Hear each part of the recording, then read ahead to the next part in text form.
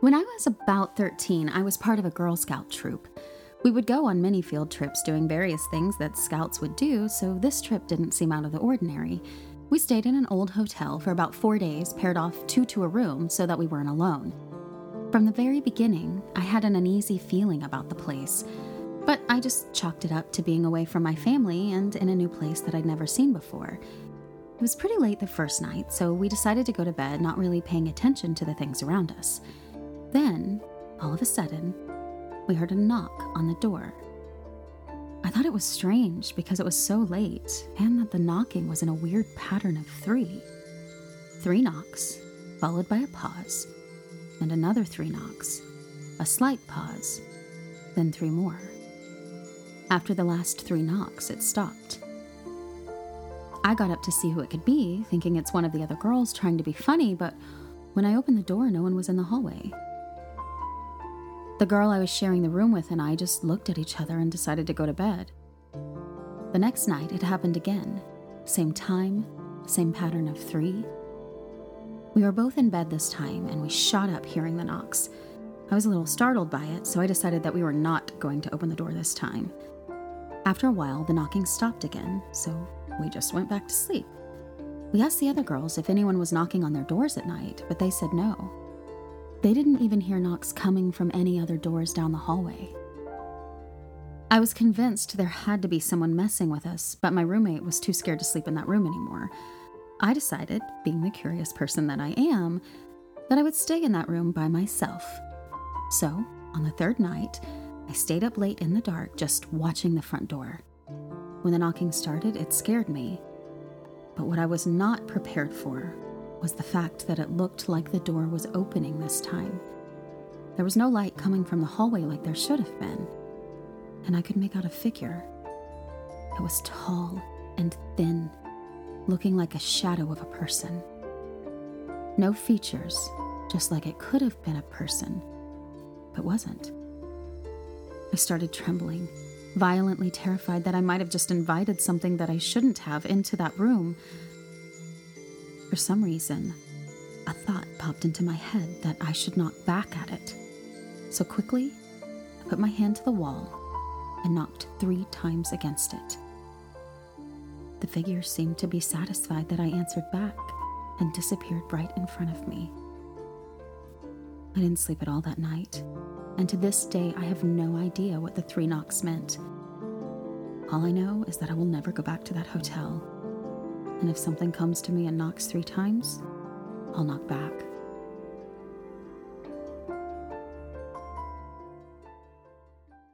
Hi, I'm Jamie Markey. And I'm Michael Tatum, and I don't know how I feel right now. What's a good adjective for me? I'm always coming up with, you come up with one for me. You're good at this. What's a good adjective for me? Lazy. No, like right now, not just all the time. Well, you don't want to come up with a word, so I'm going to stick with lazy. Lazy, but very affected by the story we just read. A knocking? A knocking. Knocking. A knocking. No, that wasn't me. That wasn't me doing that. No. A sympathetic.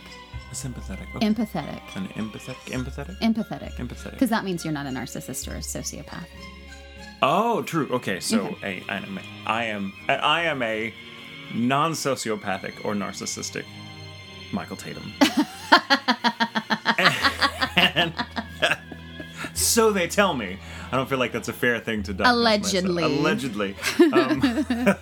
And this is Ghoul Intentions. Yes. Thank you so much to Samantha, who submitted that Girl Scout story. It was freaky as fuck. I can't imagine being a kid in that situation. I can't. It's because I was in Scouts, and I feel like joining the Scouts, either Boy Scouts or Girl Scouts, is a great way to have ghostly experiences, because you will at some point. You're going to be in an old campground or somewhere. You're going to. I was in the Bluebirds. Oh, the Bluebirds. Yeah, but the group leader's mom or whatever, her house was within bike riding distance, and one time they had a meeting and I was there, and they wanted me to stay and play a little bit. And then it was in Oklahoma, so a thunderstorm was coming. And she made me ride my bike home. Oh. Instead of leaving. She was like, you better go home. It's thunderstorming. So it was already raining. And by the time I got halfway there, it started hailing. My dad came by. And you're on your bike? I was on my bicycle. You're getting hailed on? Yeah, I had to get off and I was pushing it. And my dad came by in his car, and he was so mad. I thought he was so mad at me. I thought I was in the biggest trouble. He took my bike and threw it into the middle of the lawn of where we were and had me get in the car and went home. And later I realized he was not mad at me. He was mad at that woman. The Bluebirds' mom. Yeah, they filed a formal complaint with the Bluebirds. And this woman just sent my daughter home in a storm on bike. Yeah, and I was never allowed to play with that girl again. They took me out of the Bluebirds. I was never in anything like that afterwards. Man, so I didn't have a ghost story. I had a hail story. Well, you had a scary story. Right. It was very scary. That was terrifying. I'd never seen my dad that mad before. It was horrifying. Yeah. First you driving home or like riding home through the storm, and then you get the storm of your father's anger. Right. Thank God it wasn't directed at you. I know. Do you love that as a kid? Like when your parents get really, really pissed, and you're like, oh, that's it. They're gonna murder me. Right. And then you realize they're not mad at you, and you just kind of feel like really good about yourself. Yeah. And then you join in their righteous indignation, and you go, you're so happy that you're not the subject of their anger that you're like, right, person that's responsible, and you join in the chorus. I was really upset about my bike, though. Well, he was mad about it. It was in the middle of someone's lawn. Not even your lawn. No, he was in the car. He was in the car and had come to find me because they called and said, where is she? Because this is a huge thunderstorm. Tornado warnings, stuff like that. And this woman. Yeah, and they sent, and so they called, and she was like, "Oh, I sent her home," and they were like, "The fuck!" And then he got in the car to come get me because I wasn't home yet. That's insane. Yeah. I can't believe someone did that. I can't believe that woman. She's like, "Yeah, well, we're gonna go down in the storm cellar, and there's really only enough for me and my kids. So bye, good luck." Yeah, and it wasn't even that. It was just go home. Wow. Yeah. Did she just, maybe she thought you'd be, I'm trying to make excuses for her. Fuck her. It was a terrible thing she did. Yeah. I always felt bad for that girl. She had a hard time in school. She got teased a lot. And I always felt bad for her, not just for the teasing, but I know that I always felt like her mom didn't care. Anyway. That's sad. It was sad. But hey, that plays into the title for today's episode. What is the title for today's episode? Maleficia. Maleficia.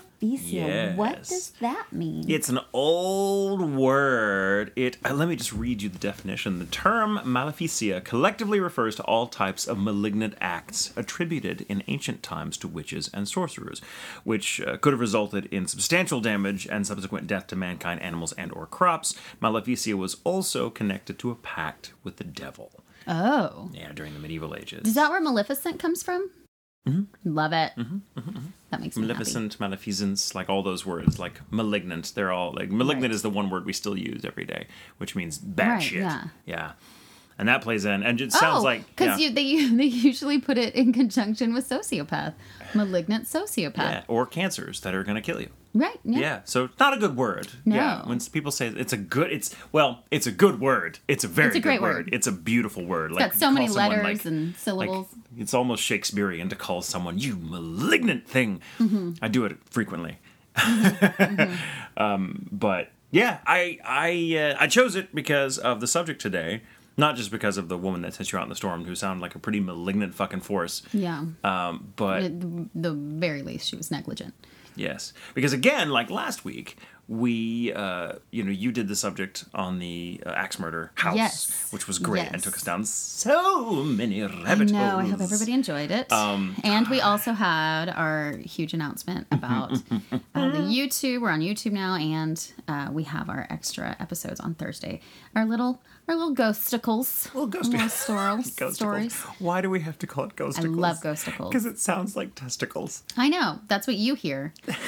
and so that's you love it. You love that. That's it. But also that's what I've said it before. It's what I've called ghosts. I'm always like, it's the ghosticles. That's what I call ghosts all the time. Jack does it now too. If we hear something thud or something in the house, something weird, it's a ghosticle. Ghosticles. It's the ghosticles. It just makes me think of like transparent scrotum. Which makes me think I should go see a doctor. But anyway. Yeah. See, I think more of icicles or popsicles. Okay. Well, thanks for making me feel like I'm obsessed with my balls.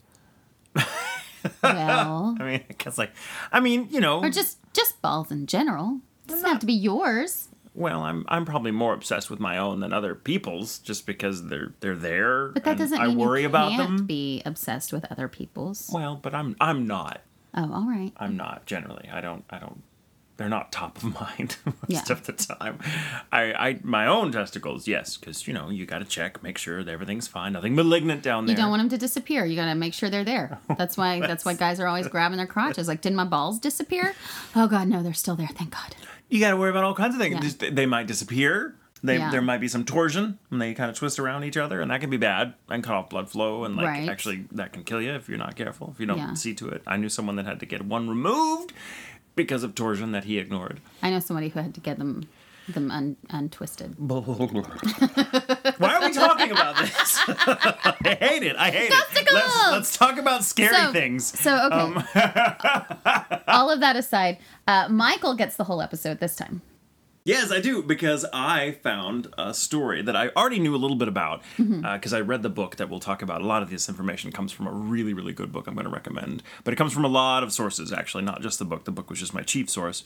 And it is, oh my God, you talk about going down all these rabbit holes, because it is a complicated story with a number of interpretations. Love it. And let's just kind of go right into it and feel free. And I don't think you know anything about this. Have you ever heard of this story? Okay. No. Okay. Some people may have. It's not as popular as other stories. I cannot fucking imagine why not, because it's got everything. It has everything. It has all the things. This story has nuns. It has priests. It has demons. It has spirits. It has pacts with the devil. It has political intrigue. It has famous characters from history that had a hand in things. It has everything. Like everything. Just fucking everything. That's, oh my God. Someone do a review on that. What? Everything? No. Everything. There's the what's his name from SNL that does that. It has everything. Stefan.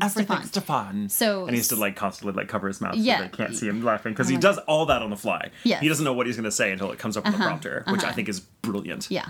And so someone, I think it was in New York or whatever, has taken on the Stefan review, and they'll do Yelp reviews. It's like, this place has everything. And then it goes into it. It's really fucking It's a brand funny. new hip club around the corner called Bill Where's My Glasses? Yeah, right? I mean, it's been a long time, so maybe they don't do it anymore, but that's what I was thinking of. Anyway. I do. Okay, so my story. Okay, so by way of introduction to the story, everybody knows about the 1973 horror film juggernaut, The Exorcist, right? Mm-hmm.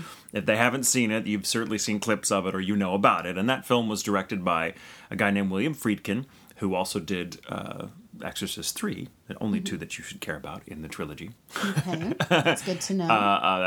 But it was based on, but the story of The Exorcist is based on a book of the same name by William Peter Blatty, who in turn based his story on a supposedly real-life case of demonic possession that took place in Mount Rainier, Washington in 1949. Right. Now, Blatty obviously he changed a lot of the story up. Like what happened to the subject of the exorcism in Mount Rainier was a guy, a young boy, and so he took liberties. But it was inspired at least by a true story rather than. But at no point was Blatty trying to sell The Exorcist as a true story. It was a fictional story based on a real story that he had encountered. That he was like, oh my God, possession is real. Yeah. Now, less well-known, for reasons I can only begin to imagine, is the 1971 film The Devils of Loudon by art house maverick Ken Russell. Weird dude, made a lot of weird artsy-fartsy films that were all the rage back in the day. It was also based on a book by the same name, The Devils of Loudon, by an author who you will recognize if you ever had to read Brave New World, as a lot of us did in school, Aldous Huxley.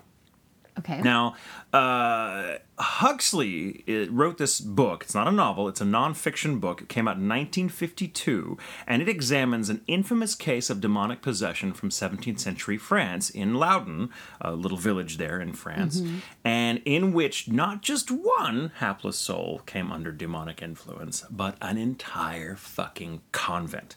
Oh, well, this makes more sense because I'm shocked that you would do a demonic possession to start with. It's like, really? Because it's not really our thing.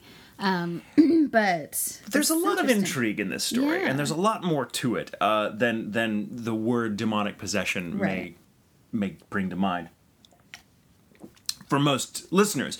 So now William Peter Blatty, who the author of The Exorcist, was very much a devout Catholic. So he more or less took the story that he based his novel on at face value. Huxley, on the other hand, was a far subtler thinker, especially on matters that were spiritual. He wrote a lot of fiction novels, but he also wrote books called The Perennial Philosophy, which was kind of not an appraisal, but an exploration of all the world faiths and kind of the core of each of those faiths and how they kind of pointed to a philosophical ground of being. That's whatever. He was a spiritual man, but a deeply intellectual one too.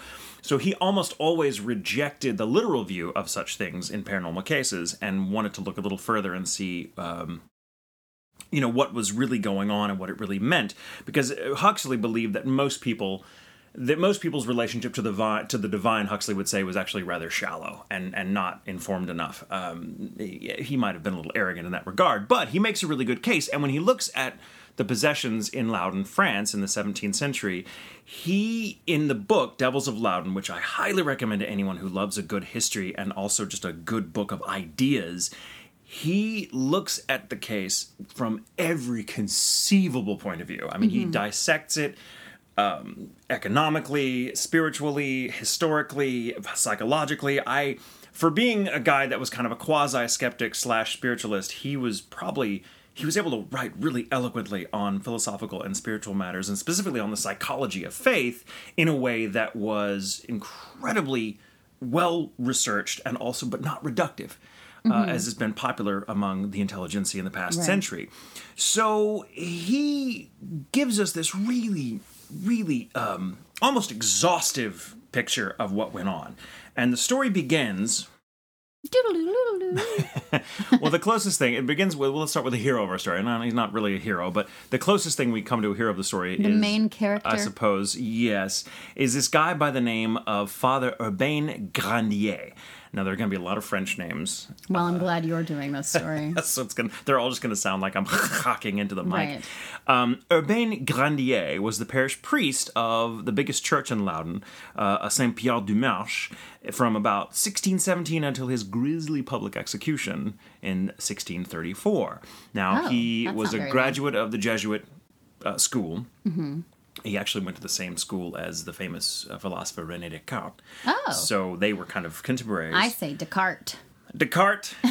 That's putting Descartes before the horse. That's right. Hey! So, handsome, articulate, well-connected, Urbain Grandier was quite popular with the ladies. He even had these. There are etchings of him. Of course, no portraits exist, but there are drawings and sketches, etchings of him, and he looks kind of like Mephistopheles.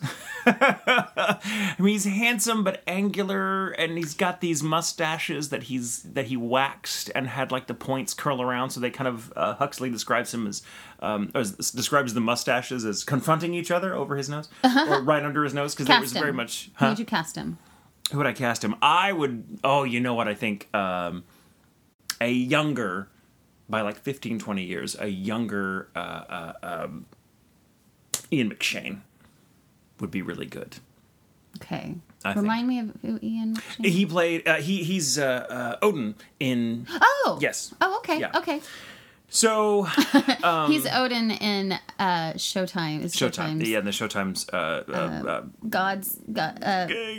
American Gods. American Gods. Shit. We are on it with names today. We're all over the map today. The Thing. What's his name? The Thing with that thing. And he's in the show. It's called the show with that thing. What? We're becoming our parents. I know. Oh, my God. Again, sorry, Mom, if you're hearing this. Now, so Grandier was very...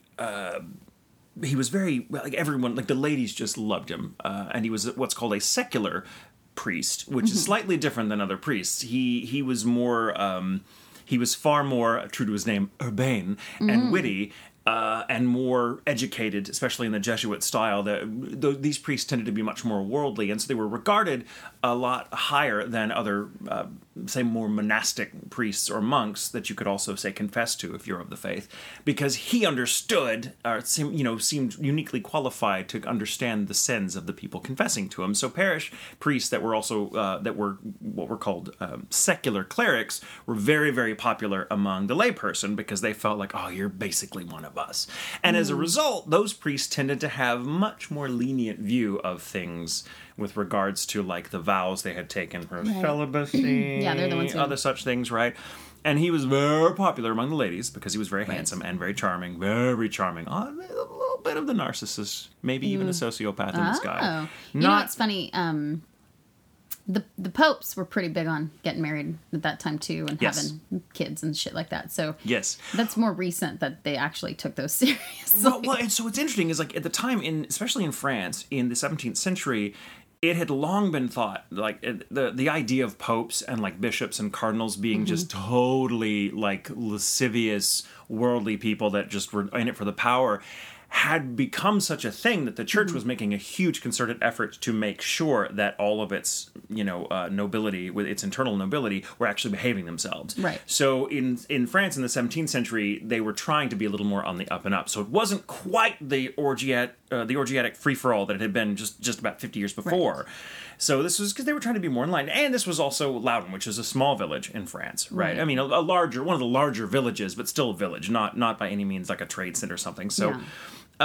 So when Grandier, he was so popular with the ladies, which unsurprisingly made him very unpopular with just about all of the men.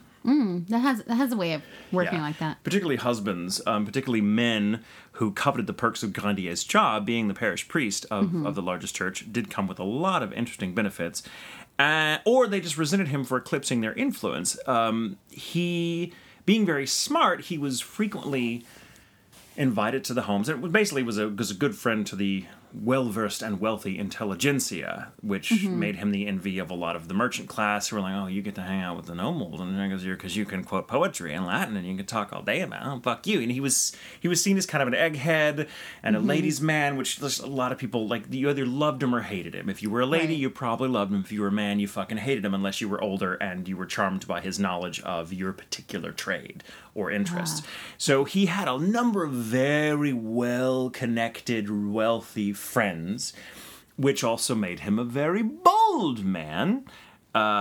He unafraid of poking fun at rivals or snubbing his superiors. He declared that civilians were obliged to confess to him, being a secular priest, instead of clergy belonging to any of the Loudun's various monastic orders. For example, which made him very unpopular with the monks of Loudun because they're like, you're taking away our shit. That's our gig, because you used to have to pay to confess. Oh. Or at least it was understood that you would leave donations, right? So he was cutting into their business, but like, you should come to me. I know you. I'm one of you. I'm a man of the people. Where do we hear that all the time? So he declared that, which really cut into the revenue of the monastic orders in Loudun, who he had no respect for because he was of the clergy, of the secular clergy sect, which were, I kind of thought the monastic orders were like, you guys are so backwards and stupid. Right. You guys are like culty. With your holy relics and your bullshit. In a holy procession through town on one of the holy feast days, he rudely maneuvered his way in front of the visiting bishop of Luçon, which technically he was within his rights to do because it was his town, it was his parish that was leading the procession, but if he'd known who the guy was, he wouldn't have done it. The Bishop of Luçon was a man who would go on in just a few years to become Cardinal Richelieu. Oh. The most powerful man in France, if not the world, at the time. Yeah. Some readers may recognize him as the villain from the Musketeers novels. Right, yeah. He wrote an incendiary treatise on celibacy, calling the practice old-fashioned and impractical. He did little to disguise his affair with the daughter of the king's counselor, likewise his dalliances with the daughter of the king's solicitor, of whose child he was widely thought to be the father. Oh. That's a whole fucking story we'll get into in a second. When he was brought to trial for quote-unquote immorality in 1630, by which time he'd been parish priest for about 13 years, his highly placed friends made sure he got no more than a slap on the wrist. Well, that's how it worked, right? Pretty much. And this is how Huxley describes this kind of period in Urbain Grandier's life. He says, quote, "The pattern of Grandier's life in Loudun he wrote, was now set. He fulfilled his clerical duties, and in the intervals discreetly frequented the prettier widows, spent convivial evenings in the houses of his intellectual friends, and quarreled with an ever-widening circle of enemies, which apparently he really loved to do. Like, at one point, he got into such a battle that it turned into kind of a duel. Like, the guy drew a sword on him, and, the police kind of all, it was great. And he loved this kind of shit. Like, he was a very aggressively domineering guy, where he just loved flapping his dick around town, right? Into the drama. And indeed, to, his enemies, Urbain Grandier must have seemed infuriatingly untouchable because of his connections, right? Mm-hmm. Well, and let me get back for a moment about the child he was supposed to have fathered. Yeah. The girl, her name was Philippe Trinquant. It's a fucking French name. Felipe. She was the young daughter of his best friend who he hired to tutor her, or he compelled to tutor her. And he basically seduced her and had her come to confession all the time, and kind of learned through her confessions that she had a thing for him, which he kind of manipulated her to having. Of course. Had sex with her. She got pregnant, and he was like, I'm out. Like, he straight up told her, like, when she accused him, he was like, hey, you've sinned, and your job as a Christian is to focus on what you can do to absolve for your own sin. Don't be pointing the finger at other people. That's my sin is my business, your sin is your business. You take responsibility for your actions. She had a friend, a woman named Martha, who was of lower birth, but who was a friend of the family, and she kind of hired her as a nurse. Martha was such a good friend to this poor woman that she told everyone that it was her baby. Oh, wow. And just to kind of save face. But the having the child and all that is what ultimately brought him to trial for immorality, which he got off with a slap on the wrist because there was no legal proof. And in fact, Martha signed, this woman, Martha, signed a legal document perjuring herself that she was in fact the mother of this child, of this bastard child. And so legally they couldn't do anything, even though everyone around town, we know Grandier is the father, but legally it's not going to hold up in court because there's a document that's unassailable now because it's sealed, signed, all that. Yeah. That shows this woman is. He was a fucking asshole. And this is the daughter, the 14, 15-year-old daughter of his best friend, who he had asked to protect her honor, teach her in the ways of spirituality, because what a fucking asshole. This guy's not a good person. No. Yeah, I feel like anybody who's gonna. But again, he just got away with everything. Different, but still. Yeah. I mean, apart from jeers from people that already hated him anyway, because he was, this guy, because he was who he was, he was basically at the zenith of his career. He was untouchable. Which, I mean, it says a lot that doing that he had enough friends and power to get him off of any responsibility. Well, but he still had enemies too, so it's his friends must have been very powerful. But most of his enemies were not in a position to really do anything. Right. They could hate him and they could talk shit about him, but he'd be like, I don't care, whatever. He could outwit them in public all the time. Right. He was very well loved by the public in general because he was a very strong orator. Very strong speaker. He spoke at a statesman's funeral where apparently the sermon he gave at that funeral, and it was for a friend of his, that everyone it went down in history as one of the best eulogies ever given. Things so he had talents, and he wasn't all bad. He just was one of these egotistical people who I think was probably in the throes of just self-love. And he was he thought everything he did was right because he was a man of God, ergo everything I like must be something God wants me to do, even if it means deflowering this young girl. And that, I mean, he was always able to justify whatever he was doing because he felt above it. He's doing that because she needs to learn a valuable lesson, and he's just the conduit of God to bring that lesson to her. And that's probably what he thought. So enter the nuns of Saint Ursuline, or as you would say in French, Saint Ursuline, and their mother superior, a woman by the name of Jeanne Desanges. Now Jean des Anguilles. Jeanne des Anguilles. Jeanne Desanges. Now, the Ursuline sisterhood was hardly founded on piety. Shocking. Right. For noble families, in fact, who were blessed with one too many daughters, the order provided a convenient alternative to raising dowries. This was basically a sorority house where families were like, hey, you're not around, we can't afford to marry you off, so you're going to be a nun now, bye. Yeah. And so as a result, most of the nuns there were nuns in name only. Right. And they had their habit, but they didn't necessarily let go their other habits. Yeah, they had their habit, and then they had their habit. And so it was kind of like, it was like a bunch of women, essentially, that were really bitter and pissed off because their families had just fucking told them, whatever. But they had the relative freedom of not having to get married and be, under some dude's, under some sweating husband constantly who was probably going to cheat on them anyway, or have to be, deal with being pregnant and risking their lives and all that shit. So it was a convent where, they may have been at least superficially devoted to Christ, but they were, freer than most nuns, right? In terms of their views and with each other, because they were all like, "Girl, your family, my family, fuck them." Am I right? Look at that! Check out that guy, that motherfucker over there. And so they would always, look at Grandier, would visit them and stuff, and they were like, "Oh, Twitter, Yeah. So, Mother Superior Jeanne de Ganges herself was born with scoliosis and packed off to the convent at a young age because her father, who was a baron, thought that the hunchback that the scoliosis gave her meant she was unweddable, she wouldn't marry. So off she went to live in this convent, and she just kind of took to that life because she was like, oh, well, this is fun. I can just hang out with other chicks. I like this, and we all have the same experience, and we're all kind of here more or less against our will, but being here surprisingly frees us from having to fucking deal with all the bullshit we'd be expected to be as wives. She was appointed Mother Superior in 1627, and she was one of the youngest women to ever be given that title. She was very well liked by the other sisters, is why. Now, in 1632, she came to the order's confessor, a guy named Father Mignon, like filet mignon, and told him that some troubling shit had been going on in the convent for a while. She said to Mignon that Father Urbain Grandier had been appearing to her in dreams for months. In these dreams, he wore the guise of an angel, she said, though admittedly an angel that seemed more interested in her body than her soul.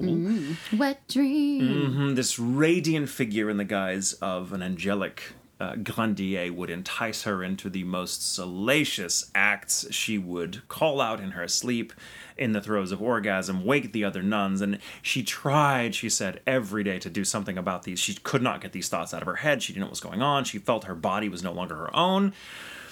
And these are some wet dreams. Some seriously wet dreams, right? And she was young, so, she might have been around that age where she was like, finally, all this repressed sexual energy is just expressing itself in this way. But it began to have a psychological effect on the other nuns as well, who started having similar dreams. Oh.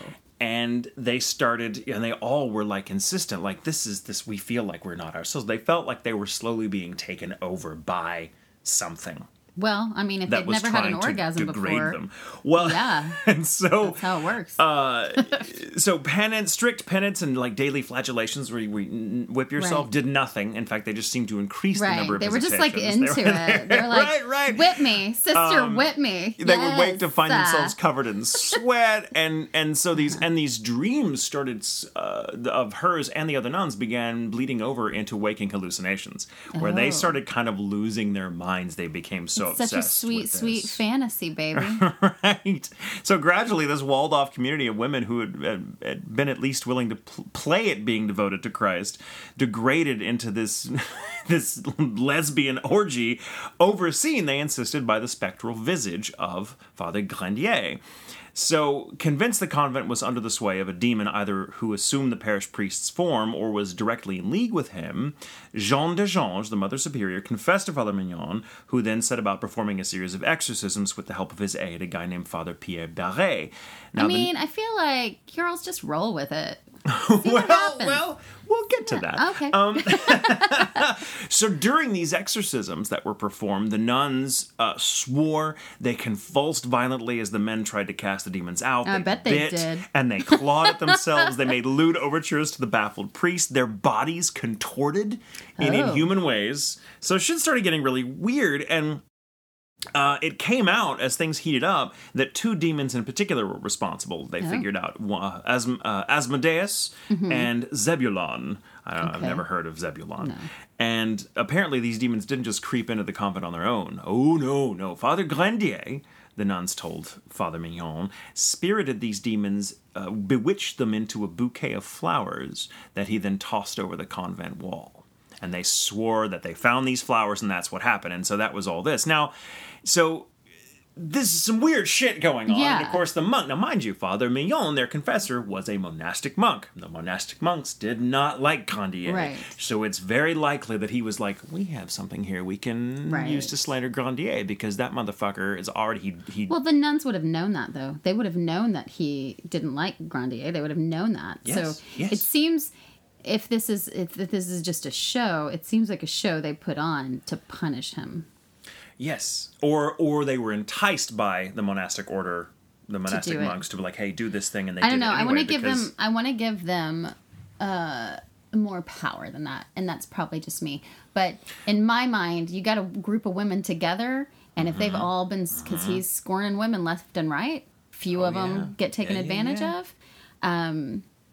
Maybe. They're like, okay, we can do this. We can work these men. We know how to play them. So let's fucking do it. And all this did start, there are little writings that left behind by the nuns where all these things started as kind of harmless pranks on each other in the convent. Like one would put on a bed sheet and come out from a closet or something to scare the shit out of the other. So it all started very lightheartedly and as a prank, but things got really serious.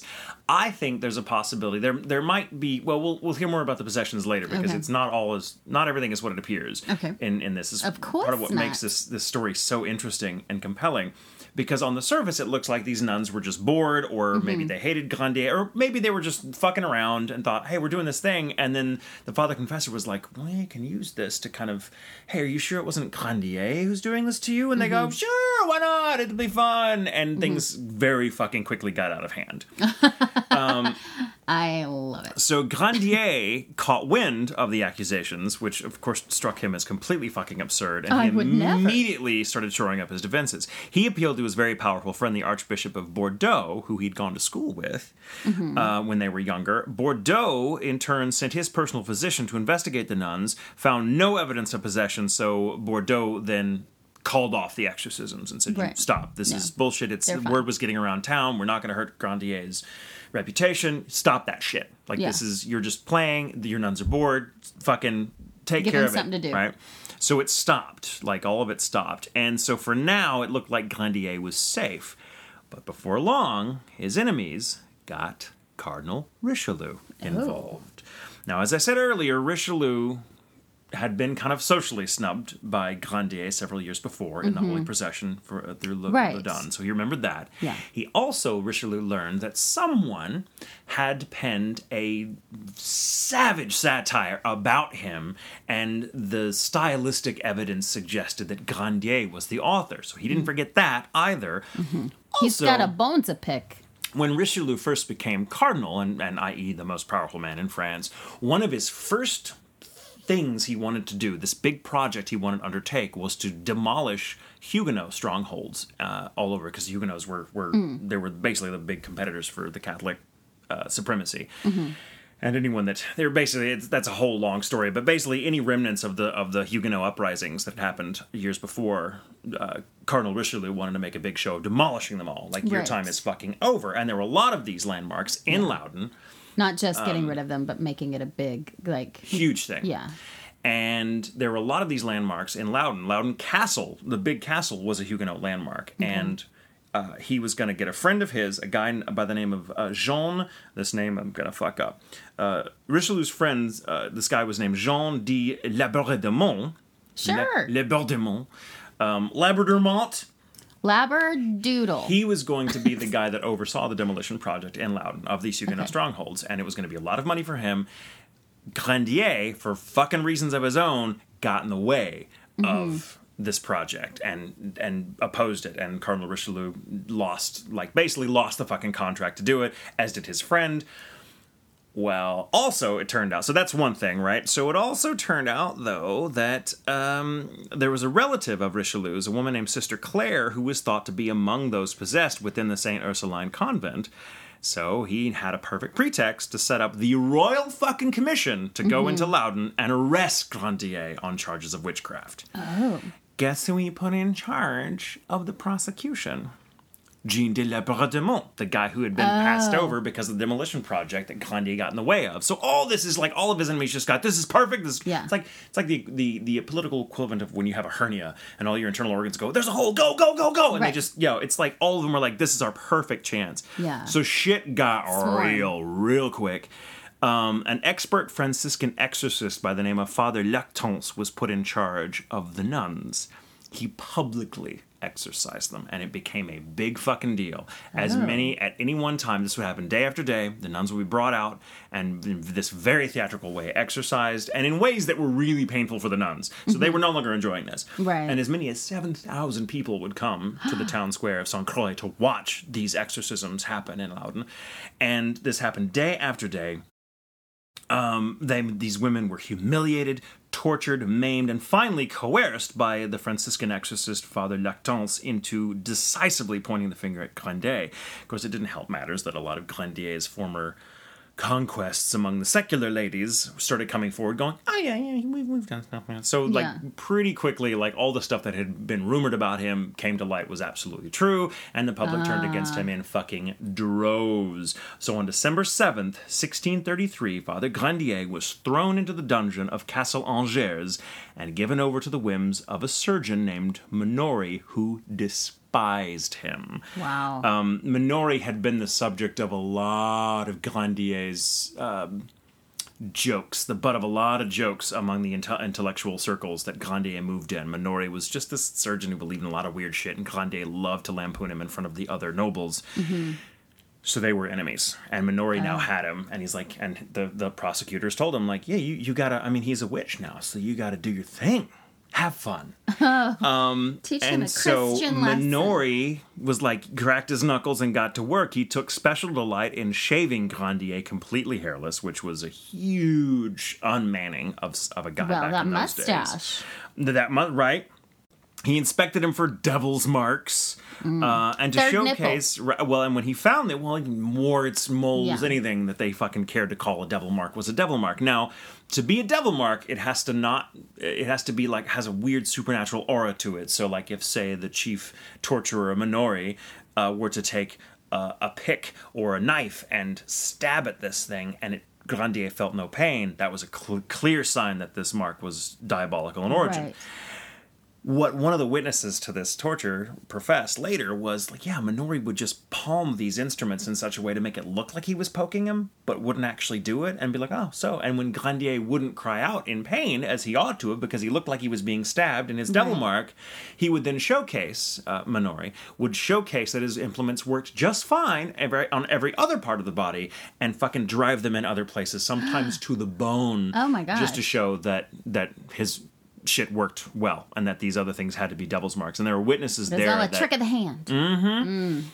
And so, like, there were witnesses there that claimed, like, that Grandier's cries were just fucking awful, piercing, and, like, it really shattered them.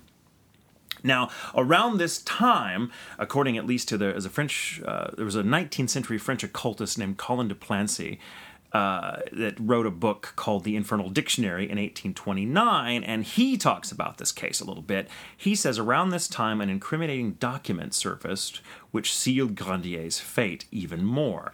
A supposed signed pact between Grandier and no less than 17 demons, including Satan himself. Satan, I wonder what his signature looked like. Is it just a hoof mark? Weirdly in French. A French hoof mark? Who knew? I'm not entirely surprised. Meanwhile, the nuns are getting exorcised every day, so if it was a joke, they were quickly like, fuck it, we can't do this. This was a terrible idea, Well, and so in due course, several of the Ursuline nuns came forward in Grandier's defense, saying, this was all a joke that got out of hand. We were told to point the finger at Grandier. This isn't real. We weren't possessed. Maybe we were possessed, but we're not. We don't know, but it's not what they say it is. It's not his fault. Mother Superior Jeanne de Gange, of course, who began all this when she, confessed to Father Mignon, appeared in court with a noose tied dramatically around her neck, proclaiming that she would kill herself if not allowed to recant.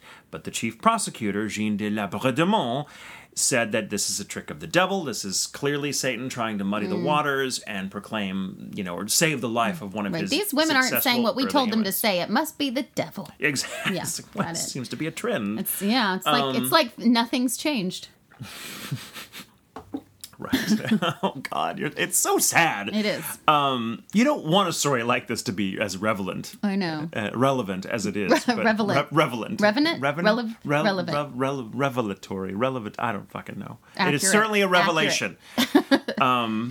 So under threat of still more torture at the hands of Father Lactance, the exorcist, the nuns walked back their reversal and kept silent, continued to behaving as though possessed, and submitting to the terrifying public exorcisms in full view of people that often paid to watch. So this was becoming not just a great way to oust Father Grandier, which people like Cardinal Richelieu was ready to do in a heartbeat, but also was generating some nice tourist income for Loudun, which, mind you, was a nice-sized village, but not the size of Paris, not the size of Lyon. You know, it suddenly was on the map.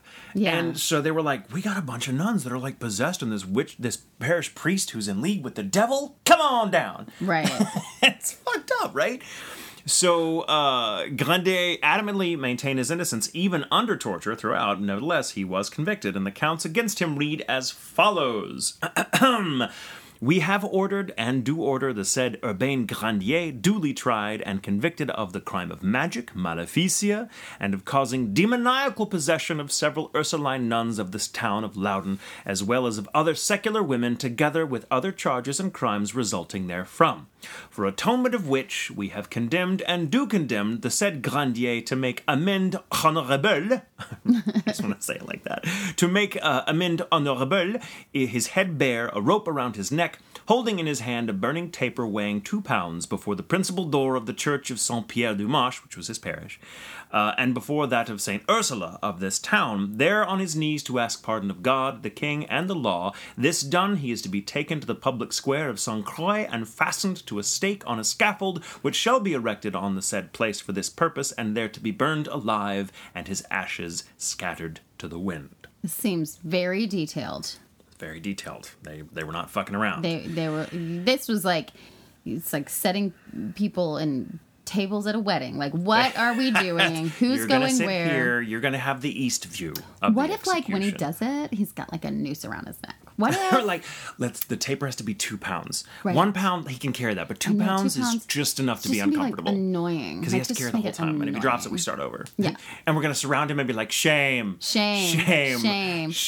he dropped it. Do it again. Shame.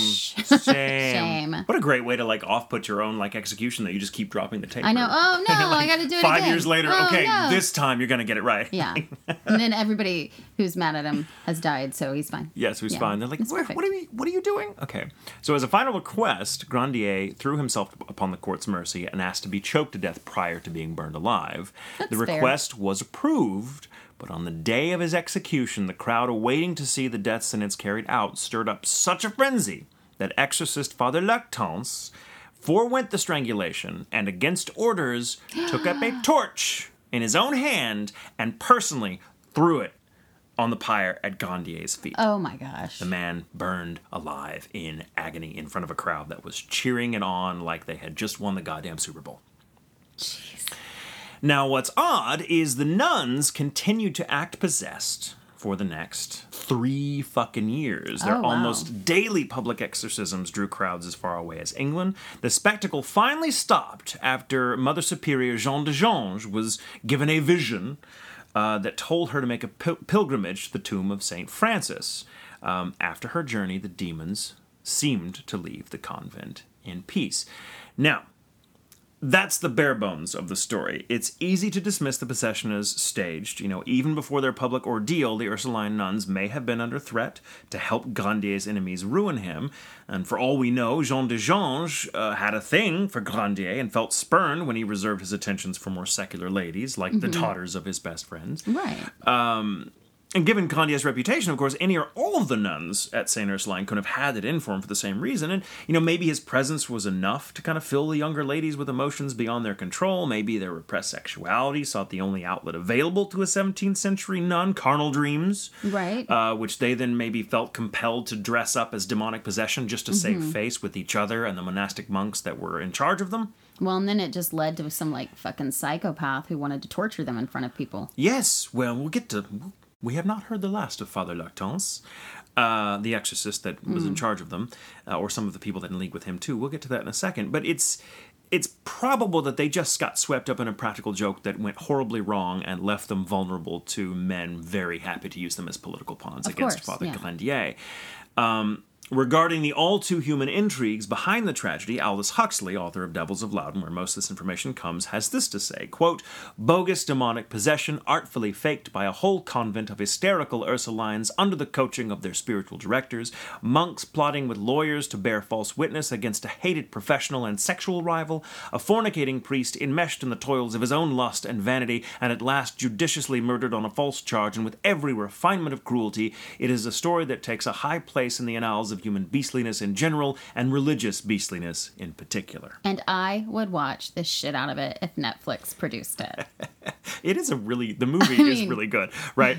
Now, it's hard to disagree with Huxley's assessment. I want a TV series. Right? They should. I mean, maybe this will start the ball rolling. Yeah. Someone do that. Make that work. Now, Huxley, again, a spiritual man, but a skeptic when it came to things like demonic possession and the sort of literal take on these things. And it's hard to disagree with the sort of the worldly dimensions of what was going on, because clearly all that's true.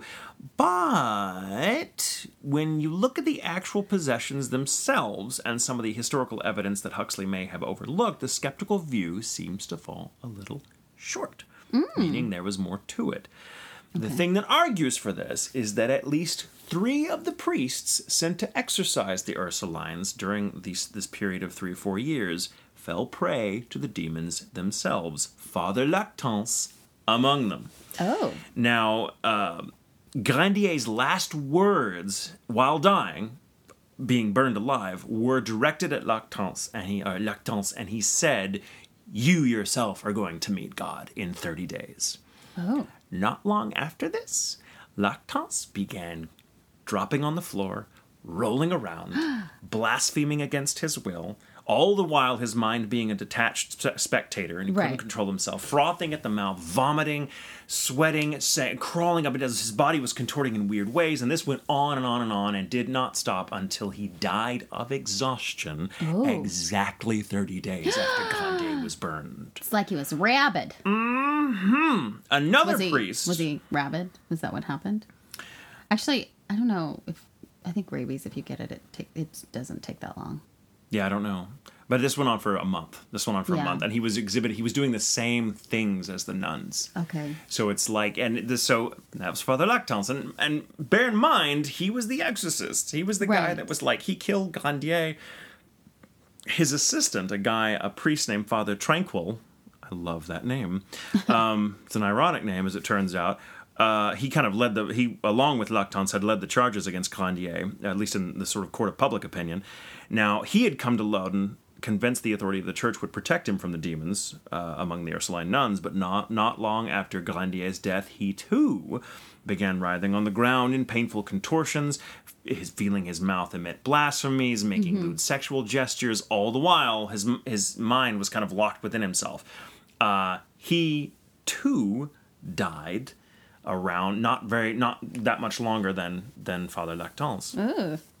A celebrated Jesuit mystic named Father Surin arrived after they died and also came under the demon's sway, contorting, blasphemous, speaking in tugs, the whole 9 yards. Now, he survived his ordeal physically, but spent the remaining quarter century of his life absolutely fucking insane.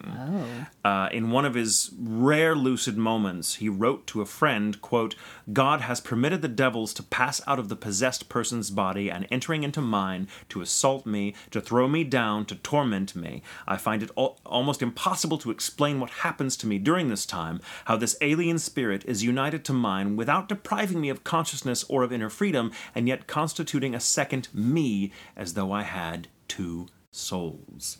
Ooh. Now, there is a book called The Spirits Book by a guy named Allan Kardec. He was the founder of French Spiritism in the 19th century, and he says about cases of possession like the Loudun case that a spirit doesn't enter into the body as you enter into a house.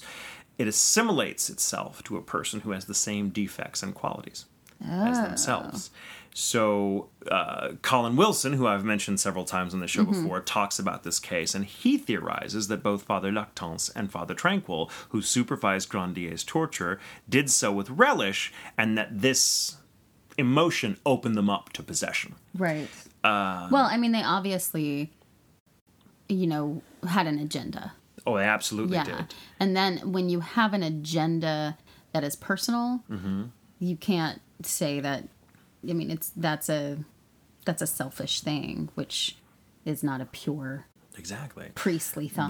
But behind all this, there's the possibility that there were some kind of malicious spirits at work. Yeah, digging around, or maybe they just got the attention. They were doing all these exorcisms, and all the demons were like, "What the fuck are they doing? Let's go see." You never know. Now, many years later, before her death in 1665, Mother Superior Jeanne de Jonge said in so many words that life as a nun never really suited her. Now, she went to her grave convinced of her saintliness, especially after the visions that told her to go to the tomb of St. Francis. But she freely admitted that she never wanted to be a nun. Most of the other nuns in St. Ursuline kind of felt the same way. And she wrote in her memoirs that she didn't really make much of an effort when these lewd thoughts began entering into her mind involving Father Grandier, that she really didn't do much to fight them. That she was like, whatever. And she writes, quote, "This accursed spirit insinuated himself into me so subtly that I in no way recognized his workings." So perhaps, Colin Wilson theorizes, perhaps a more or less conscious desire to harm Father Grandier made her vulnerable, as it did Lactance and Tranquil, to the wiles of a malicious spirit. Unlike them, however, and this is the last word I'll say on it until we just want to discuss it for a little bit, Jeanne de Jonge kind of admitted, in so many words in her memoirs, that she liked being possessed. Well, she had orgasms.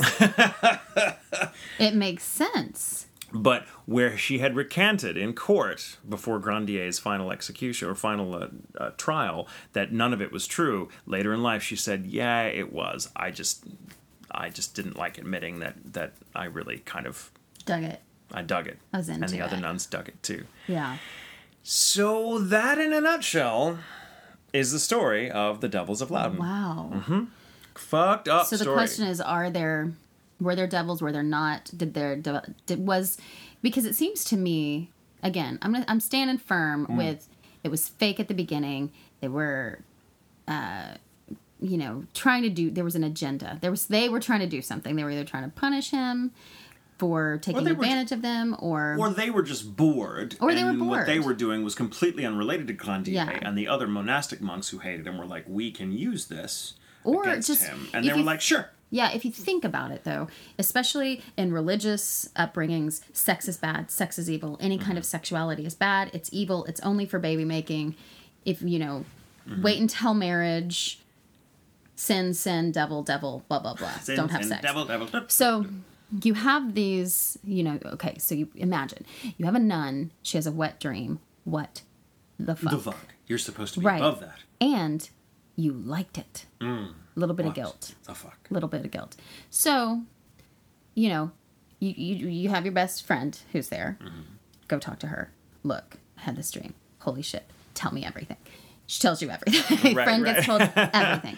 You just plant the idea in her head and she starts having it too. Yeah, all of a sudden, and we can't, pretend that these women probably weren't touching themselves, it's just, that's not reasonable to believe. Yeah. They weren't the most nunnish of nuns. Right. Because of their circumstances. Yes. But I can imagine that it spread. So for the ones who maybe weren't as free with themselves, then a lot of people were having it at once. A lot of people were having these dreams. And one of them is like, okay, something's wrong. Guys. We have got to stop this. It is out of fucking control. And maybe they found themselves unable to. Or guilt. They felt guilty. They were shamed. They, all of religion tells them what is happening is bad. And in their minds, they're not doing anything. It's happening when they're asleep. So here comes the shame. What do we do about it? Okay, I'm going to go confess. If it was like something that I could see it getting to that point. Yes. Without them having an agenda against Grandier. But I think they probably... They might have. I mean, it's interesting to note, too, that, it clearly started out very playful. for the nuns. We're just like, whatever. And when they finally went to Father Miron, who knew what drove Dejange to see him and confess it, because maybe he had been like, there's shit going on here and you need to fucking tell me right now. And she's like, okay, let me. And then maybe he began to make her feel a certain way about what had happened, until she suddenly realized, oh, this isn't just fine. Maybe she began to feel guilty while confessing under duress to Miron. I don't know. Of course, we can also, and mind you, she had a hunchback as well. So maybe she felt, it's possible, and Huxley kind of plays with this idea a little bit too in the book, that she may have had feelings for Grandier and felt rejected, spurned by him because she wasn't pretty, and and that caused all these unrequited feelings that it came out in dreams and all this and made her feel bad, whatever. But the fact that shit was actually happening, I mean, this is shit that like these women were contorting and were blaspheming and did feel, I think it grew, I don't want to sound like I believe in this shit in a literal sense, but it's almost as though that these women began doing this just as for fun, or they were having these experiences and being like, this is okay, weird, maybe guilt, whatever, but it opened them up to them losing control into it, and so they became possessed. You call it a spirit, call it feelings, call it opening up a different personality in their heads, that suddenly, all their pent-up feelings about having to be nuns against their will and not getting the privileges of being, a lady that would ever get to experience a husband or children, and maybe they, wanted that, who knows, but like something about doing this woke something up inside that convent that was big enough that, because this was a time, like, this was not some backwater like medieval town, like this was a very clerical, very intelligent time of so pulling off an exorcism, like, this is hard to believe, but really honestly trying to convince someone back then that you were possessed by a demon would have been probably just as difficult as it would be to convince someone of that today. Okay. Because that was kind of the nature, the complexity of the very stratified belief system that people had in that life. So for an entire convent of nuns to be so convincingly possessed, they had to either be really good actors or to get possessed by a role. As actors, we know this. Sometimes you do get taken over by a role. It makes me think of Salem and, the Crucible, of course.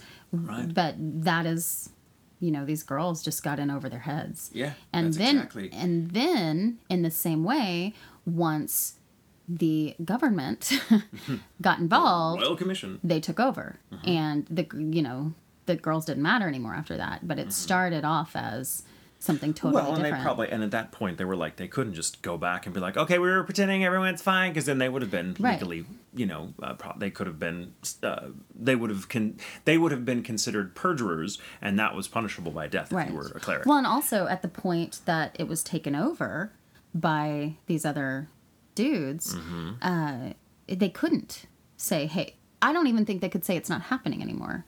Oh, yeah, motherfucker, it is happening because we've got an agenda now. We need to take this guy down. Yeah. So you guys are going to be dealing with this. You get to choose who gets the exorcism, but it's going to go to somebody. You know what I mean? Yeah. Force them into it. But then you have the exorcists themselves, Lactance, Surin, and Tranquil, that all became possessed as well after the fact. Not that is during. More. That is, and that makes me, to me, that makes me think that it's, what's his name that died, that was killed? The main guy with the mustache. Oh, Grandier. I want to say Garnier. Grandier. Fructis Garnier? Yeah. I'm not a big curse person, but maybe in this situation, that's what happened. And he was like, okay, they will suffer with what they claimed. Yeah. As suffering. Yeah. And maybe it's both, the nuns were being manipulated. Start off as something, a joke. It started off as, or even not a joke, a concern, but then became manipulated by these men in power. Yeah. And when Grandier was being killed, I mean, especially when you're going to die, you've dealt with that, but then last minute you're not choked, you are lit on fire. Ugh. That kind of emotion and probably rage that happened, can generate some shit. Can generate some shit. So when he directs it at that, the other guys, it makes you wonder if it wasn't the demons in that case, but it was Grandier. Well, and it also is worth noting that the nuns continued to be possessed or act possessed for 3 more years after that. So that's maybe, right, too. You know, now that could be explained like they were still play acting because at this point they were such a draw for the town that they were like, you're still going to be possessed, guys. And it was only after Jean de Ganges was like, you know, okay, let's put a fucking stop to this. We have to have a pre-tie. I mean, could be. But my takeaway from this is there's so much, it's such a complex story that I don't think that I'm not satisfied with the viewpoint that it was all fake. I'm not satisfied with the viewpoint that it was all psychological. It's some weird mishmash of psychological, spiritual, political, all that shit that's just so complicated that it's so easy for us to get lost in just one point of view of that. Because Huxley's point of view is like, it was all bullshit. Yeah. Like these women probably, you know, he saw their struggles and of Grandier's struggles in spiritual terms, but not in literal terms. Like he's like, they're not possessed. There's no demons that are taking these women over, but they are getting lost in, you know, maybe they are being taken over, he would say, by their guilt at, you know, what started being swept up by something and it causing so much harm to someone who may or may not have deserved it. And again, Grandier didn't not deserve to be at least publicly ruined. Right. For his behavior. Maybe not burned. Well, you also read about the hysteria that happens in different, you know, different places and different groups of people. But also,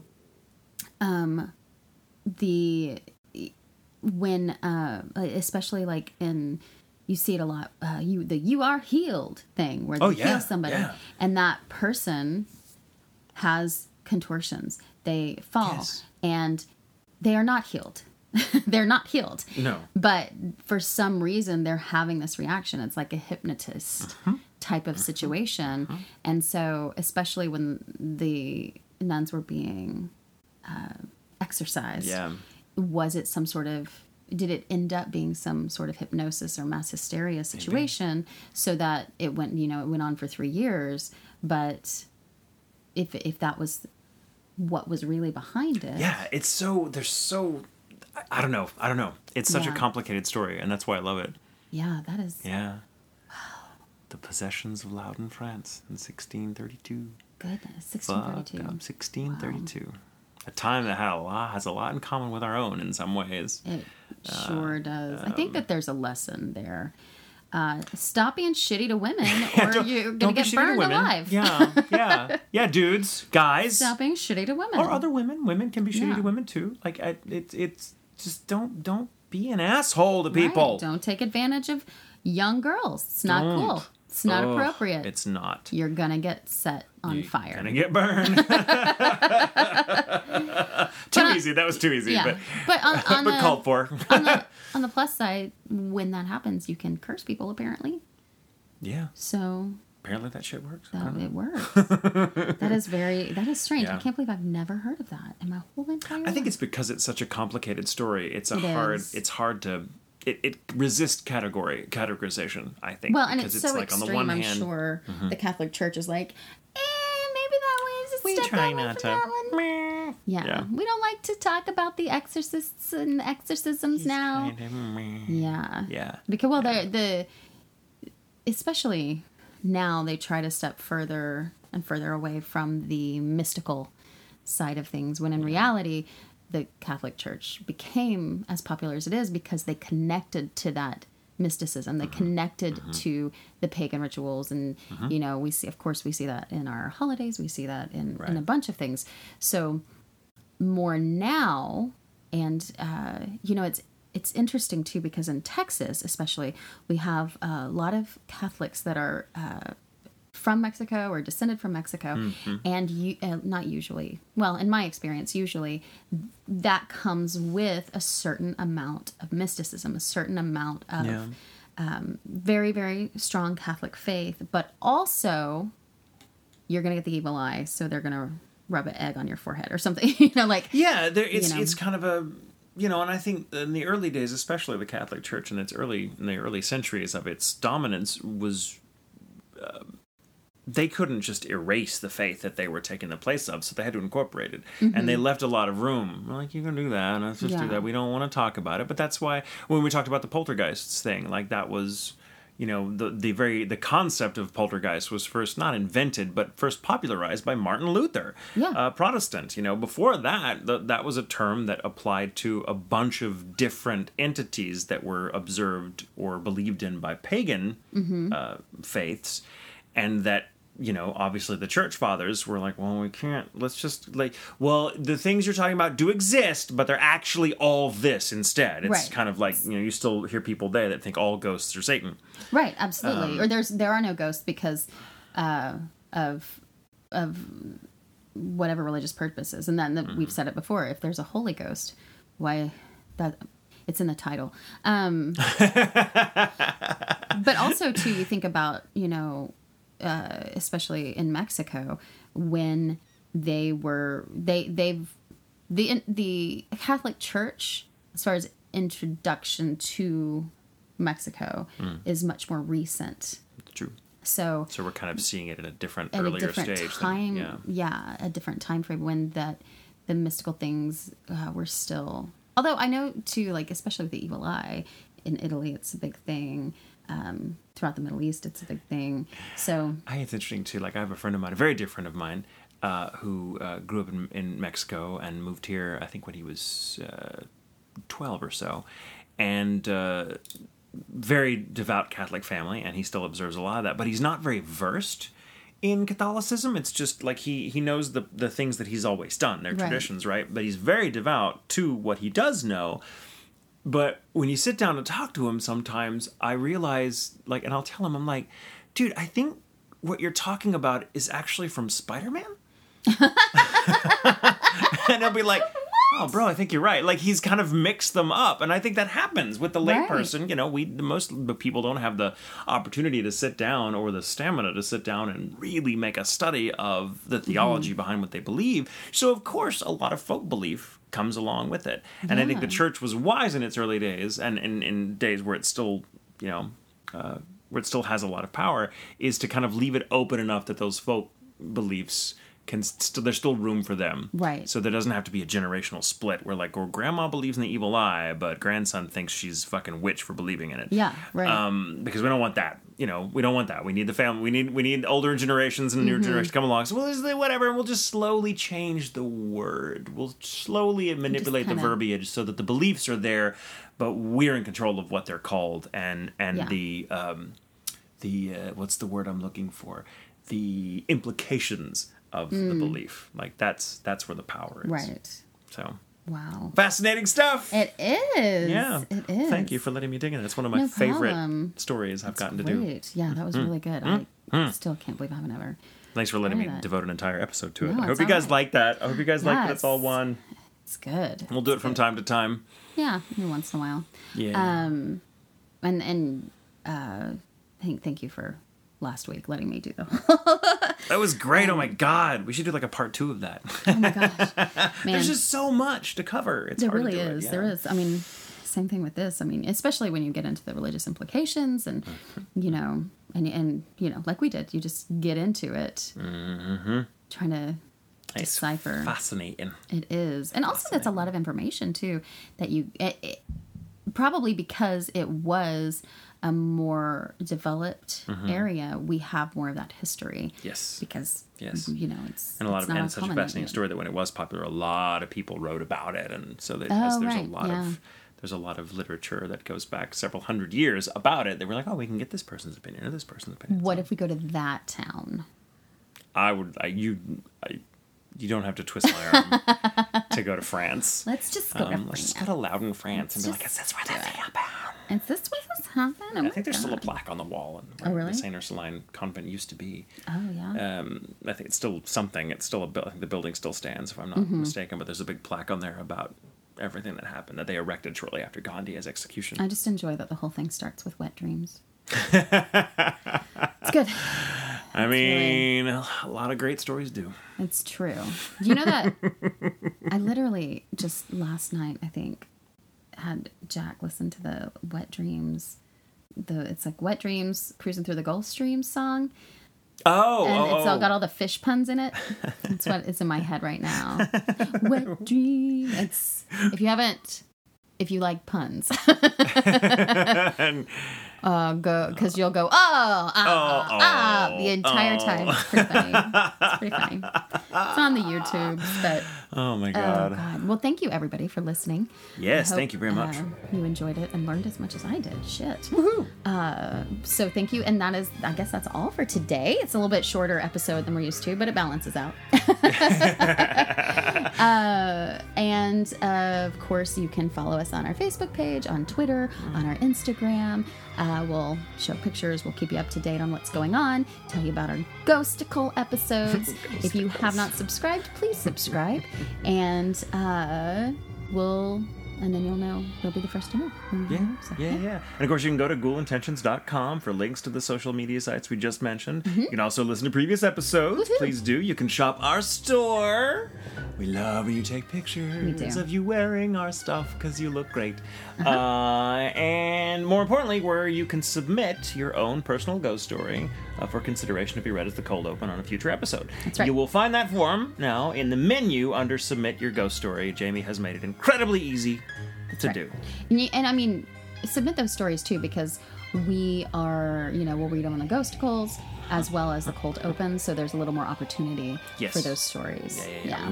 We do want to try to include more of those stories into what we do in general. So absolutely. Hence the Ghosticles. That's right. So also thank you guys for being so supportive and helping the podcast grow. It's been so cool and so validating to see it just, explode like this. You guys are amazing. Thank you for being nerds like us. Oh, yes. I love it. If you haven't, please give us a review. We would really appreciate it. It really helps us out a lot. It takes a couple minutes of your time. If you want to go to one of the platforms you listen to it on, iTunes or whatever, you can do it there. Right. And we're all really appreciate it. Super easy. It takes no time at all. Yeah. But it helps us immensely, just with the numbers and I guess podcast facts. And also letting us know what we're doing right. That's true. Or doing wrong. Yeah, don't give us a review. Yeah, don't give us negative reviews. Just do that. Stay at home. Just don't listen then if you don't like it. But if you do, please give us a review. All right, are you ready for your quote? Sure. What's the quote? Can you give me a veiled hint? Or should you? Let's see. Let me give it to you first, and then you tell me. Okay. Some birds aren't meant to be caged. Their feathers are just too bright. I know this. Yeah, see, that's what I thought. What is it from? Okay. Wait. Let me think of a hint. Their feathers are just too bright. God damn it.